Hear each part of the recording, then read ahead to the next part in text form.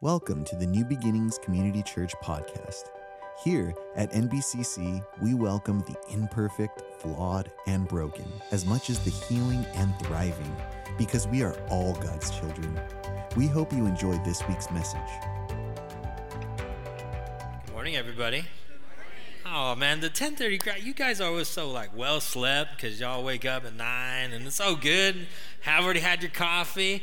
Hey, so today Pastor Jim is on vacation, and so he is in Tahoe, but we are going to continue our series through When Life Gives You Lemons. He did want me to say, just so you guys know, that if you go to midweek, there will be no midweek this week, so please understand he's recuperating, rejuvenating, reading his Bible, and he'll have an excellent moment when you guys come back the week after. But today, we are going to have, this is kind of a really fun Sunday because we get to talk about when God made lemonade, all right? So this is kind of the hopeful message. And so what I want to do is I want to show you guys with Joseph what he does to be ready for when God opens the door, how he gets there, what it is that he does when God does open the door to then get him what we're going to call true riches at the very end. I'll explain all that. But first, I don't know how many other men in here are...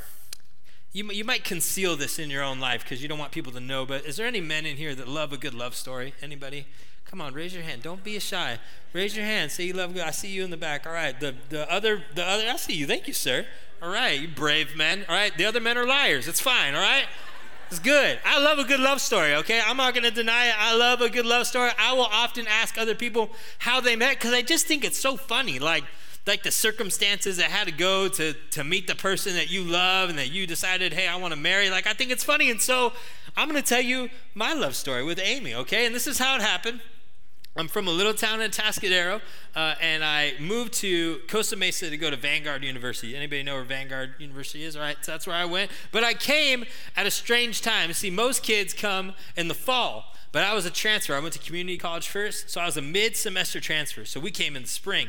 And when you come in the spring, that group, that welcome week, that whole idea of that first week of college, and they kind of introduce you to everything.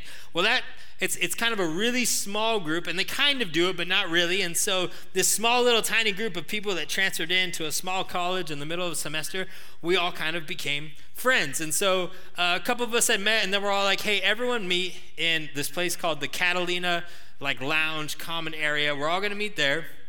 And we're just going to kind of talk and get to know each other really quick. So we all meet there, and I take a seat, and I can tell you, I know exactly where I was. I was sitting on a couch, and everybody's getting there, and then to my left sat this gorgeous angel, right?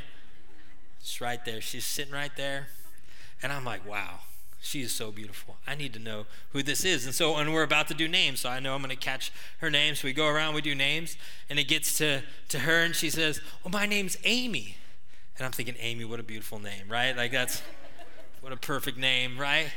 And then at this moment, I just need her to know who I am. I need her to recognize the person to her right, okay? So I say, oh, what's your last name? And then she says, Navarrete, all right? But with an accent. Do you guys know what I'm talking about? And then I knew she was Latina, and I knew this was on, right? I was like, let's go. I was like, yes, the Lord has blessed me. I went to Vanguard my very first day. I'm going to see my wife. This is awesome. How much more could I get from him? And so we're kind of talking, and I'm looking over. I'm kind of stealing glances at Amy, and she's doesn't notice me at all, and she's texting on her phone, and not the cool texting, because someone was like, we didn't have texting. And I understand. I had texting, so I'm not as old as some of you. But we didn't have where the full letters were. So all the people in your 30s, do you remember when we had to type in 3 and some of you were addicted and you could do it with your eyes closed? Do you remember when you were like that? So she's texting like that, and then someone asks, who are you texting? And the words that came from her mouth broke my heart. Do you know what they were? I'm texting my boyfriend. Now listen, look at me. I'm not a boyfriend killer, stealer person. I can't do that. So I was just going to have to wait this thing out. So I was like, all right, we'll just be friends. And we were friends. We went all through the semester. And then one day, really close to the end of spring semester, right when we're all about to go on summer break, I was walking by, and we had this little place called The Cove, and I saw Amy and our friend Brittany, and they were sitting there. And so I was like, oh, I'll just sit with them while I'm waiting for class to start. And I sat there, and Amy looks a little down, and I was like, hey, what's wrong?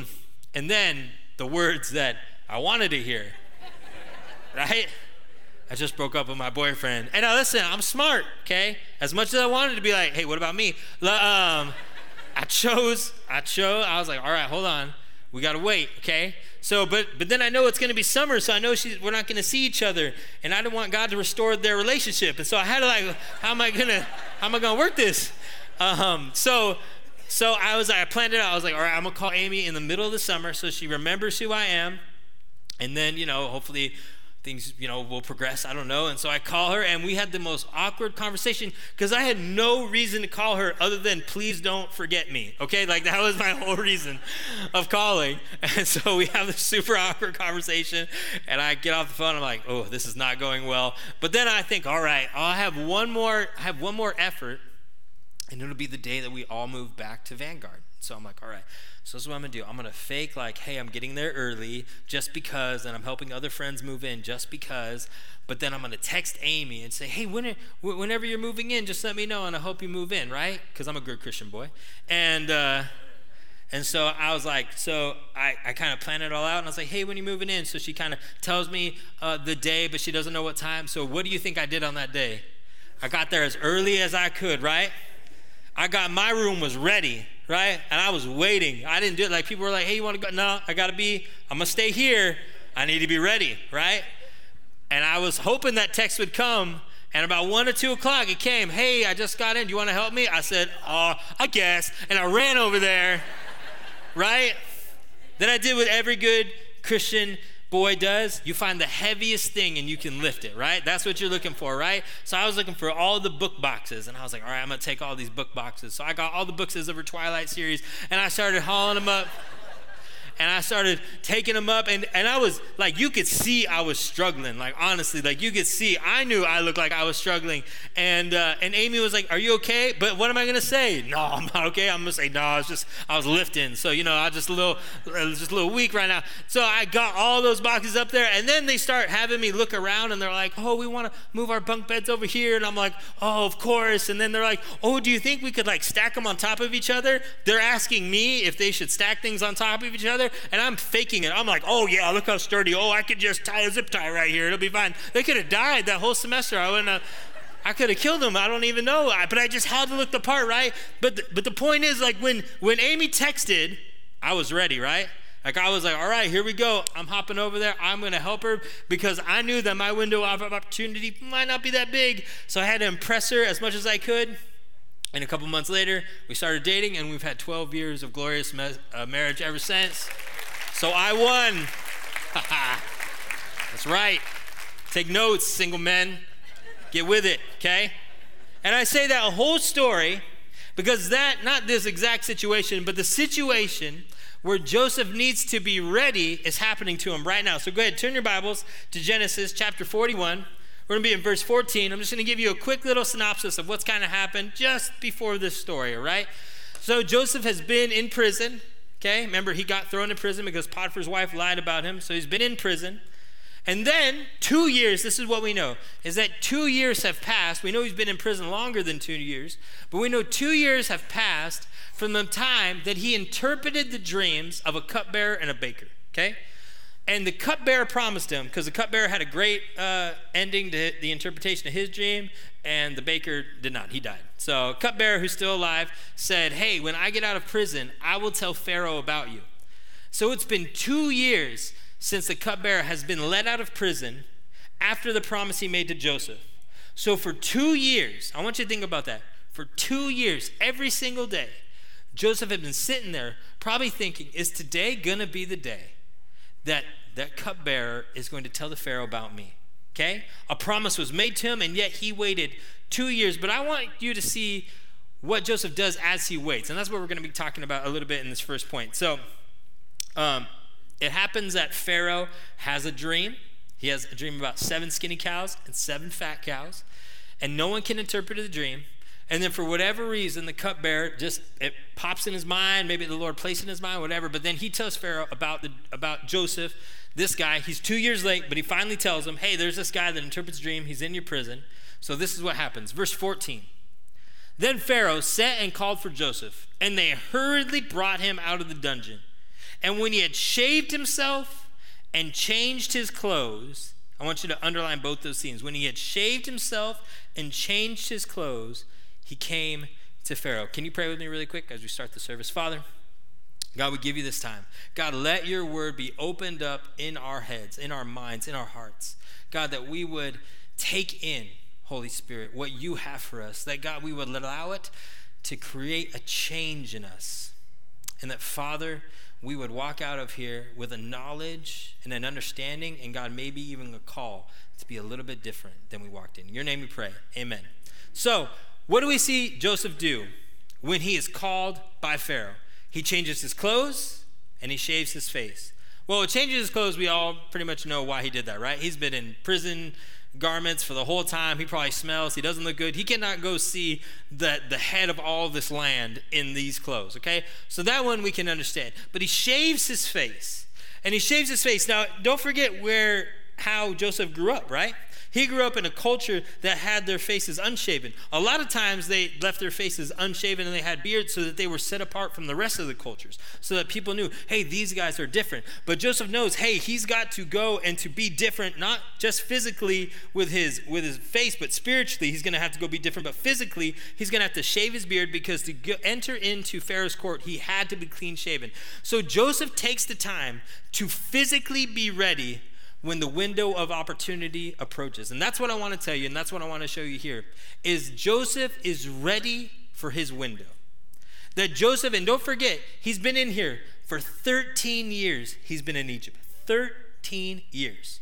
13 years after he's already had visions of himself being a ruler. Remember that? Remember at the very, very beginning of the story when he had that big old cloak of many colors and he was dad's favorite, and then he goes and tells all those stories about the dreams that he had, and he's like, yeah, and there were moon and stars and they bowed to me, and then there were wheats and they bowed down to me. Remember that? Remember that guy?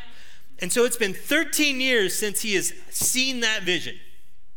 And then he is thrust into Pharaoh's presence. But before he gets there, he is ready and gets himself ready physically. Now, I would say this, that not only is Joseph ready physically to approach Pharaoh and to jump through the window of opportunity that God has opened, but he has been preparing and he is ready also mentally and spiritually, most importantly.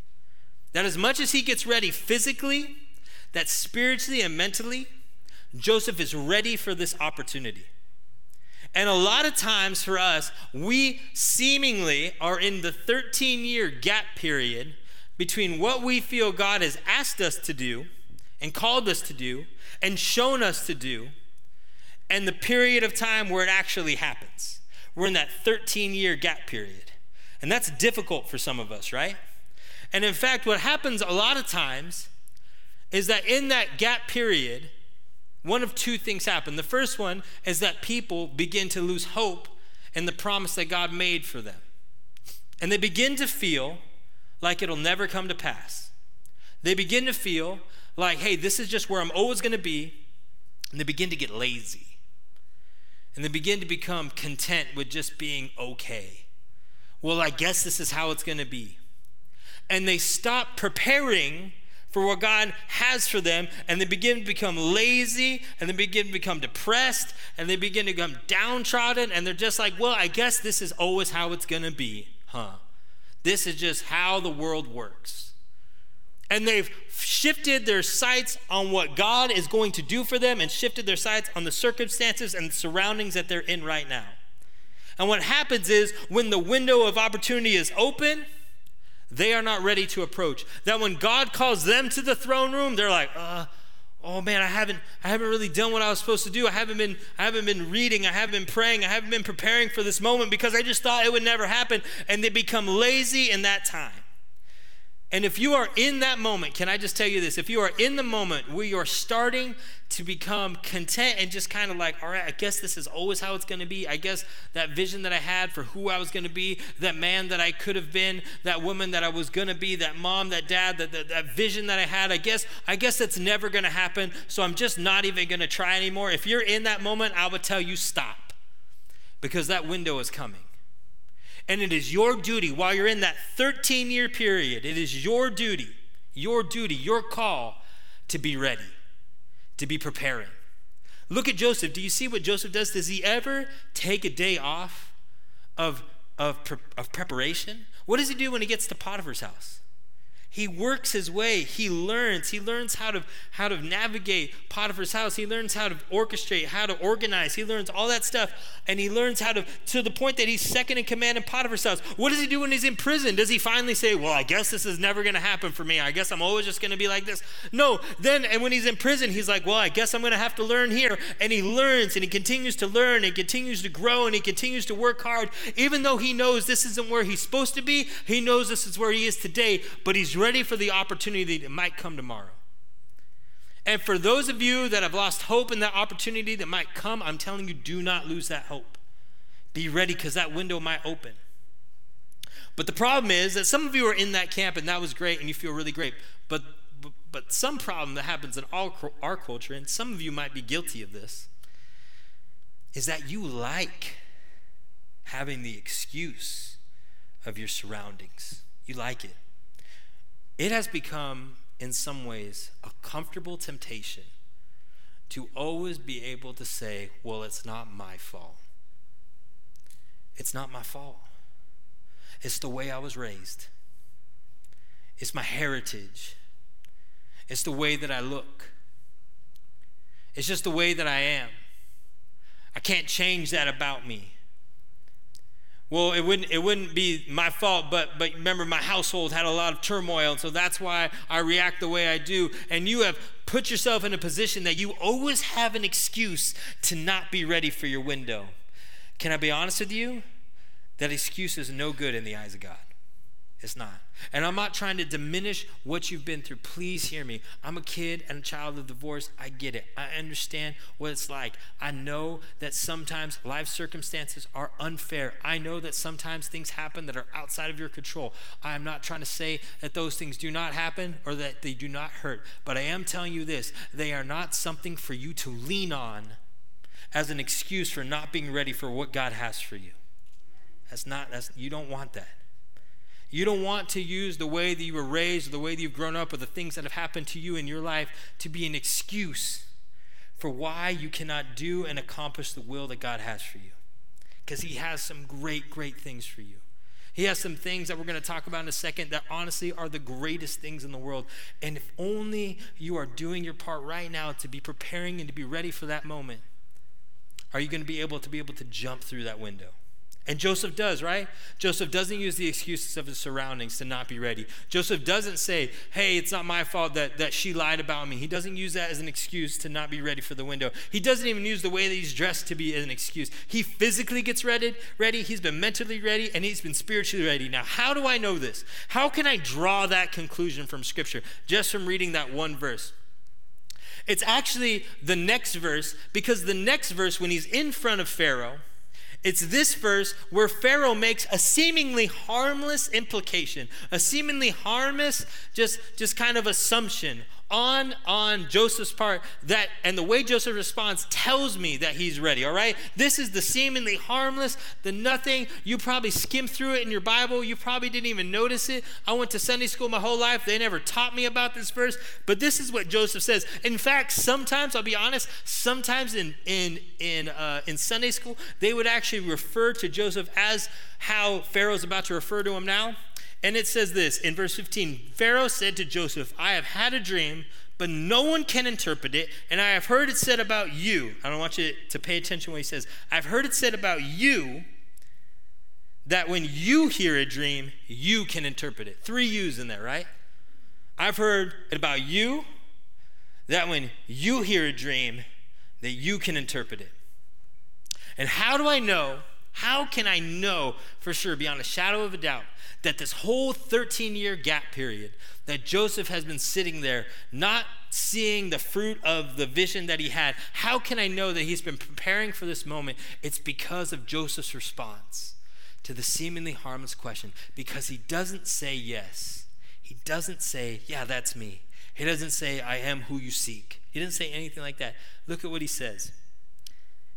Then Joseph answered Pharaoh, saying, it is not in me. It's not me. But God will give Pharaoh a favorable answer. What does Joseph do when seemingly harmless praise is heaped onto him? What does he do when someone implies that he has supernatural power? What does he do when someone says, hey, I heard this about you? What does he do? Instead of concealing the true nature of where his success comes from, he reveals in the great reveal who is behind all of this stuff that Joseph is all about. He says, it is not actually me, but it's God. He gives them the great reveal of who is behind all of Joseph's success. Now, if you have read this story, if you have heard Pastor Jim over the last couple of weeks, you know this is a reoccurring theme that is said in Scripture by the narrator who's telling the story. He says, and because God was with Joseph, then Joseph rose through the ranks, right? And it says, because God was with Joseph, then Joseph, rose through the prison guard. He says all that, like the narrator says it, but Joseph hasn't said it yet. Joseph hasn't said it's because God. We haven't had that opportunity from Joseph, except for the one time when Potiphar's wife wants him to sin with him. He says, why would I do such a great evil against God? That's the only time that you can actually remember that he gives that glory with his mouth. But when the Pharaoh, the king of the land, is saying, hey, I heard this about you, Joseph takes the time to say, actually, it's not me. It's God. And I would just challenge you in asking, when someone says something great about you, how many times do you humbly say thank you, and how many times do you reveal the true nature of your success, which actually has nothing to do with you? Now, I'm not saying you don't work hard, because a lot of you work hard, and God uses people that works hard. I'm not saying you're not educated, because it's true. You're probably really educated, and I'm not saying God doesn't use people educated. In fact, what I would say, and I would make the argument, that is part of the getting ready process. To be educated, to work hard, to always prepare yourself for the moment that God has for you. But do not, this is how he said it in the early 2000s, don't get it twisted, okay? Don't get it twisted. Don't get it twisted thinking it was about you.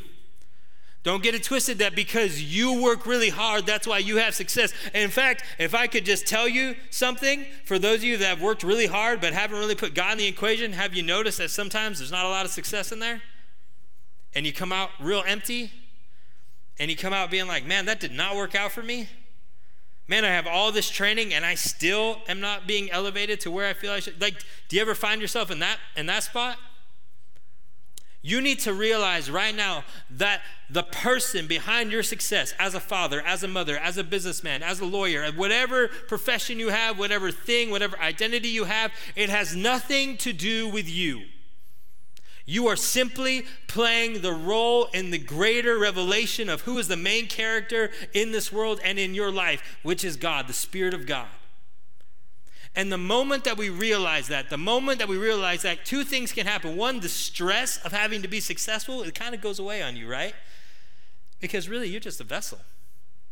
And so, hey, like, listen, if I'm with God and I'm just trying to follow God's will, then success isn't really in your eyes or in mine. I'm only to an audience of one. So that's what I'm kind of working for.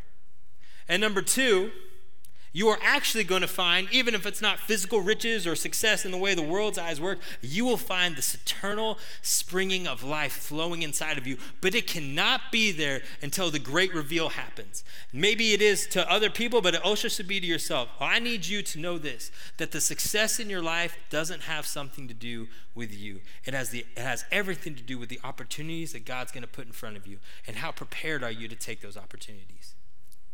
In a moment where Joseph could take the acclamation, in a moment where Joseph could take the idea of, I am so great, I am this, I am that, he chooses to step back and to reveal who it is that is going to interpret this dream.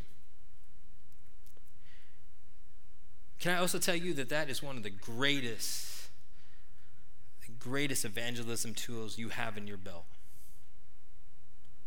The idea that when someone says, man, why, hey, how come you're so happy? Hey, how come you're so successful? Hey, how did you know that was going to happen? Then instead of saying, oh, it's just because, I read this book, or, hey, that's just how I am, or anything like that you say it has nothing to do with me, but has everything to do with the God I serve and a God you can serve too. Do you know the kind of evangelism tool that you have in that tool belt right now, that all you have to do is, instead of taking glory for yourself, which is difficult, that you just give glory to the Father. Can I be honest and give you a personal application? I do not like speaking in front of people. And that's not a joke. I get nervous every single time. I should rephrase this. I love speaking in front of people, but it is not comfortable for me. Not at all. I do breathing exercises before I come out just to like get my heart rate down.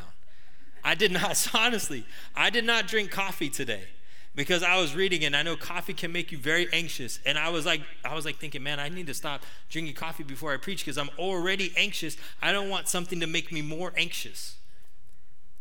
If you were to ask me and see me in high school, you would have never thought that someone like me would ever stand on a stage like this, because to be honest with you, I just wasn't that person. I wasn't that person that people thought were funny. I wasn't that person that people thought, like I never got voted for anything in my high school. I'm just not that guy. I'm not a great salesperson. I'm not a great entrepreneur. I'm nothing. I am honestly just a humble servant of God. And when I was 18, 19 years old, I just say, God, whatever you want to do with me. And he slowly, and I talked about this in other sermons I've done, I just slowly walked through the process of saying yes to the Father, of just having enough courage to say yes to the Father. I can tell you the first time I preached up in front of like 23 kids, and I was so nervous, much more nervous than I was to preach today. I was so nervous in that moment. Like I used to ask the youth pastor for like months, hey, did I do a good job? Hey, did I do a good job? Hey, did I do a good job? And the youth pastor finally had to say, bro, you're fine. Stop worrying, right? Because that was so ingrained in my brain that I would never be good at something like this. And so I know every time I step on a stage like this, it has nothing to do with me. Honestly. And I would probably say that you should be thinking about yourself the same way. That when you step into your workspace, when you step onto the work and into your work environment, when you step into your family, when you're a great mother, when you're a great father, whatever the case is, that you should be thinking, this doesn't have anything to do with me. Now, when that moment happens, and Joseph reveals who the person is behind all this interpretation, the next part of the story goes where Pharaoh tells him the dream. He says, hey, I had a dream about 7 fat cows. I had a dream about 7 skinny cows. And Joseph hears the dream, and God interprets the dream, uses Joseph to tell Pharaoh what the dream meant, which it means that for a time period, there'll be 7 years of great harvest in Egypt. And then after that, there'll be 7 years of great famine. So Joseph reveals the dream, and then what Joseph does is, if you want to skip over to verse 25, Joseph then gives Pharaoh some advice. He says, now let Pharaoh look for a man discerning and wise, and set him over all the land of Egypt. And let Pharaoh take action to appoint overseers in charge of the land, and let him exact 1/5 of the produce of the land of Egypt in the 7 years of abundance. Then let them gather all the food in these good years that are coming, and store up the grain for food in the cities under Pharaoh's authority, and let them guard it. And let the food become as a reserve for the land for 7 years of famine, which will occur in the land of Egypt, so that the land will not perish during the famine. Now the proposal seemed good to Pharaoh and all of his servants. Now I want you to pay attention to what Pharaoh says in these next few verses. Then Pharaoh said to his servants, can we find a man like this? How does he describe him?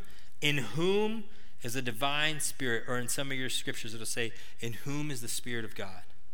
So Pharaoh said to Joseph, since God has informed you of all this, there was no one so discerning or as wise as you are. So you shall be over my house, and according to your command, all my people should do homage. Only in the throne room will I be greater. And I need you to pay attention to something so important that happens right here in the scripture. Is that Pharaoh does not choose Joseph because Joseph is organized, because Joseph is good looking. He doesn't choose Joseph because he was a really great prison guard and a really great servant under Potiphar. He doesn't choose Joseph because he was his father's favorite son. He chooses Joseph. Why? Because in whom is a divine spirit. In what man like this lies the Spirit of God. And since God has shown you this, this is what I'm going to do. Joseph inherits what I'm going to call true riches. True riches. Because he decided to step back and reveal the God that was inside of him. And because of that divine spirit that lived inside of him, Joseph was elevated Not just to the position, because to be honest, if you're looking at this as the prosperity gospel, if you're trying to take what I'm saying right now and saying, all right, so if I do everything Pastor Charlie says, that means that I'm going to get that raise, that means I'm going to have a lot of money in the bank account, that means my retirement's going to be well. I don't want you to think any of that. Do you know what the true riches really is? It's finally realizing after 13 years, what those dreams back then really meant. It's finally realizing after 13 years where God was leading him to. True riches is not going to be how much stuff you have. It's going to be, are you within the Father's will at the right time in the right place? Are you doing what he's asked? Are you realizing the vision and the dream and the promise that he gave you so long ago? Finally, are you ready to take hold of it? And you have to realize this, when Joseph had the dreams, he wasn't ready. Do you remember that Joseph? Do you remember the Joseph from way back then, the kid Joseph, the 17-year-old, I know everything Joseph? Do you remember that Joseph? Do you remember where he used to wear his long cloak out to see his brothers? Do you know why he wore a long cloak? It's because when you wore a long cloak like that, you didn't have to do physical labor. Like you would get the cloak dirty. So he's walking out there with his long cloak knowing that they can't ask him to do anything. All smug. He goes and he tells them these dreams that he's had. And he's like, hey, I had a dream that like all of you bowed to me. Isn't that so cool? Like, isn't that awesome? You all bowed to me. Remember that Joseph? That Joseph, even though he had the dreams, could not inherit what those dreams meant at the place that he was. He knew where God wanted him to go, but he wasn't ready. And it took Joseph 13 years to be ready to finally inherit the true riches of the vision that God had brought him. Now, was he ever outside of God's will? No, but he did not accomplish the vision until all this process had been done. He wasn't ready for the window until all this process had been done. Because if anywhere along this process, when that question, that seemingly harmless question was asked, instead of doing the great reveal, he would have done the great conceal. And until you're ready to say, God is above everything in my life, God cannot give you in your hand the true riches that he has for you. Why do I think this? Why do I know this? Let me use a simple illustration. These are lemon seeds that babe I stole out of a lemon. So we're down one lemon right now. So I'll buy you one later. This is a lemon seed. Do you know that inside this lemon seed, this little itty bitty lemon seed, there's life? Did you know that? There's life inside this lemon seed. Do you know that out of a lemon tree, out of this one seed, a lemon tree could grow? And that 1,000 lemons per year could be taken off of it? And do you know that lemon trees can live almost 50 years? That means that out of this one little seed, 50,000 lemons could come. But what needs to happen in order for this lemon seed to realize its full potential? I need to bury it. I need to bury it. I need to put it underground. I would need to pour water on it. I would need the sun to bear down on it. And that lemon seed would turn into a sprout, which would turn into a seedling, which would then turn into, what's that little tree called? A sapling, which would then be a mature tree. But do you know that in order for this lemon seed to become a lemon tree, that lemon seed has to die? That lemon seed cannot be a lemon seed anymore. That lemon seed has to cease to exist. Look at it. It's all hard on the outside. It's not super pretty. It hasn't realized anything. It's so small. It's just sitting right there. In order for it to be a full tree, it has to be buried and it has to die. It has to cease to exist in order for the tree and the fruit to grow and to come. That's exactly what Jesus has asked us to do. If you have your Bible, can you just really quick go to John 12:24? If you don't have it, if you can't get there in time, don't worry, it's going to be up on the screen. I'm just going to read it from the screen, actually. John 12:24. Jesus is speaking to the Greeks, to the foreign people that are around. And he says this, "Truly, truly, I say to you, unless a grain of wheat falls into the earth and dies, it remains alone. But if it dies, if it ceases to exist, if it dies, it will bear much fruit. And then what he does in the very next verse is then he gives us the application to our lives. For he who loves his life loses it. But he who hates his life in this world will keep it for eternal. In different scriptures, in different versions, including in Matthew, who say, but those who tries to find their life will lose it, but those who loses their life for my sake will find eternal life. True riches is this idea of eternal life. It's this idea of like, I have life, and I have life abundant, and I have life with purpose. Doesn't mean that I only live forever. It means that I live now. That right now, my eternal life doesn't happen after I die. My eternal life begins the moment that I inherit it. But how do I inherit it? I have to bury myself. I have to die to the things that I feel are so important. I have to die to the things that I feel I've held on to. I have to die to the idea of control. I have to die to the idea of being liked just to be liked. I have to die to the idea of everything that the world tells me I should be. I have to die and bury those ideas so that God can continue to move and to grow in me, so that the day that I have true success, I actually step back and say, it's not even me. This isn't me. The me died a long time ago. It was buried. It got thrown in a pit and was in a prison and was in Potiphar's house.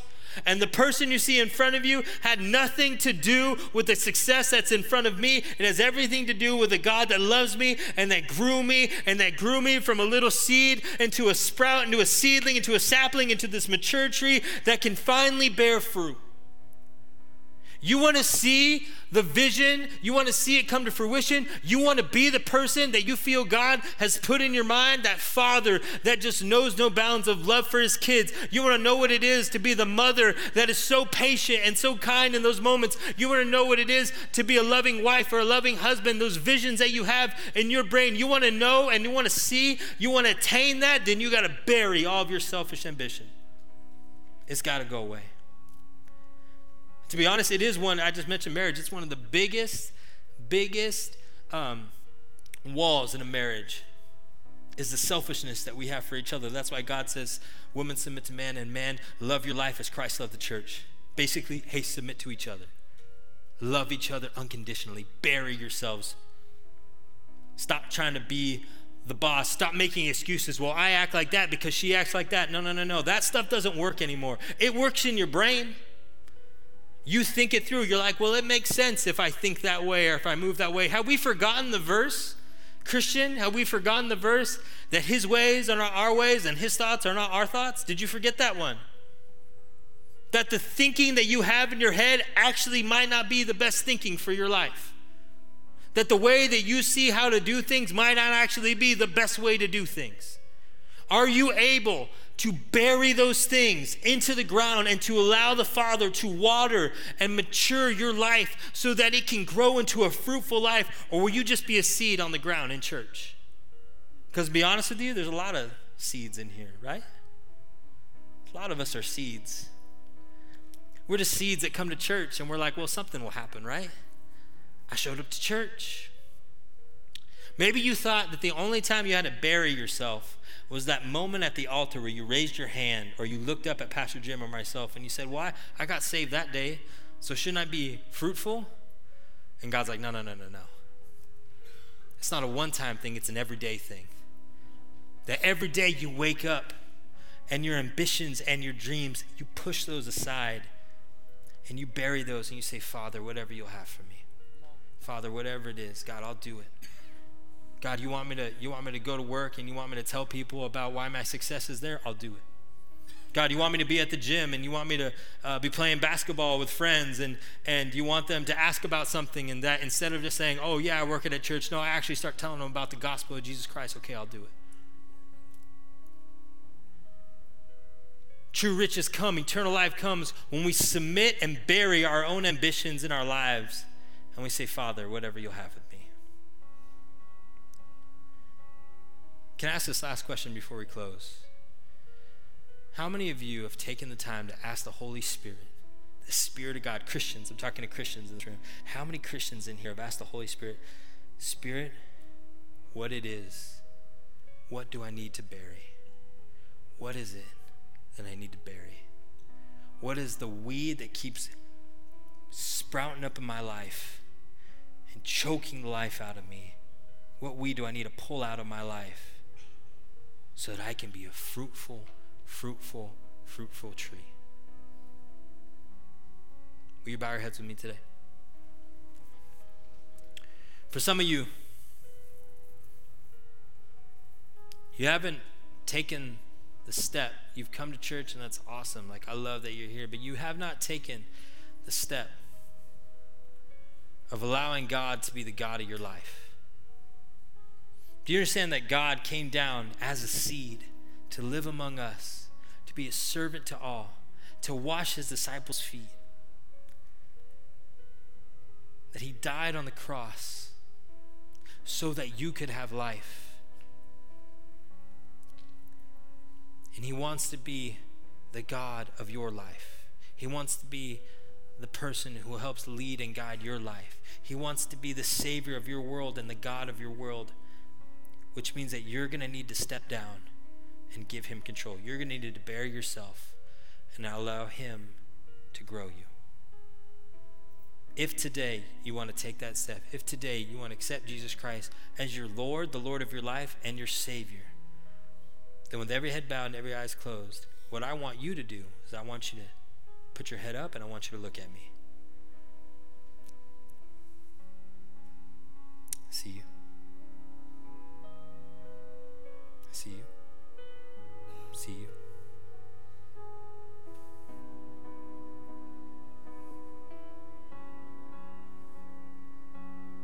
See you. See you. See you.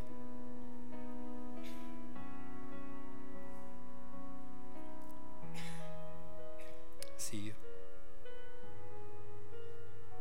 I see you. See you. I see you. Good, put those heads down. Could everybody in this room repeat after me? Father, be the Lord of my life. Jesus, be the Savior of my life. Forgive me of my sins. Holy Spirit, come into my heart. Speak encouragement to me. Guide me. To those that looked up at me, can I just tell you, this is the beginning. You have made such a great decision. You've chosen to be buried and allow God to be the God of your life. But I don't want you to believe that it ends here. That would be me lying to you. That any Christian in here would tell you that it's an ongoing process. In fact, some of you Christians in here, you need to restart the process because you've been sitting buried, but you haven't chosen to grow. I'm telling you today, make that choice. The world cannot be saved. People who are hurting and feel like they don't belong anywhere cannot come to know Christ if we keep concealing him and concealing the greatness that he's done in our lives. If we keep bringing up our circumstances and our excuses, they will only see him if we choose to reveal who he is and we grab on to the riches and the vision that he has given us. So Christian in this room, take that as your calling. Take that as your marching orders to go out into our communities and to reveal to the people who is behind our joy and our peace and our comfort. Live those things out because people need to know and to see who the real Savior of their world can be. Father, help us go do that. Holy Spirit, convict us. Let us know what we need to bury so that we can have better marriages, better family, but God, more importantly, so that we can tell the world about Jesus Christ. It's in your name that we pray. Amen. If you need prayer today, there'll be prayer partners right over here, my left, your right. Other than that, we'll see you all next Sunday. If you need prayer or dedicated your life to Christ, please reach out to us on our social media. on Facebook and Instagram at NBCC Norco, or email us at hello@nbcc.com. Thank you for listening. Don't forget to share and subscribe to this podcast.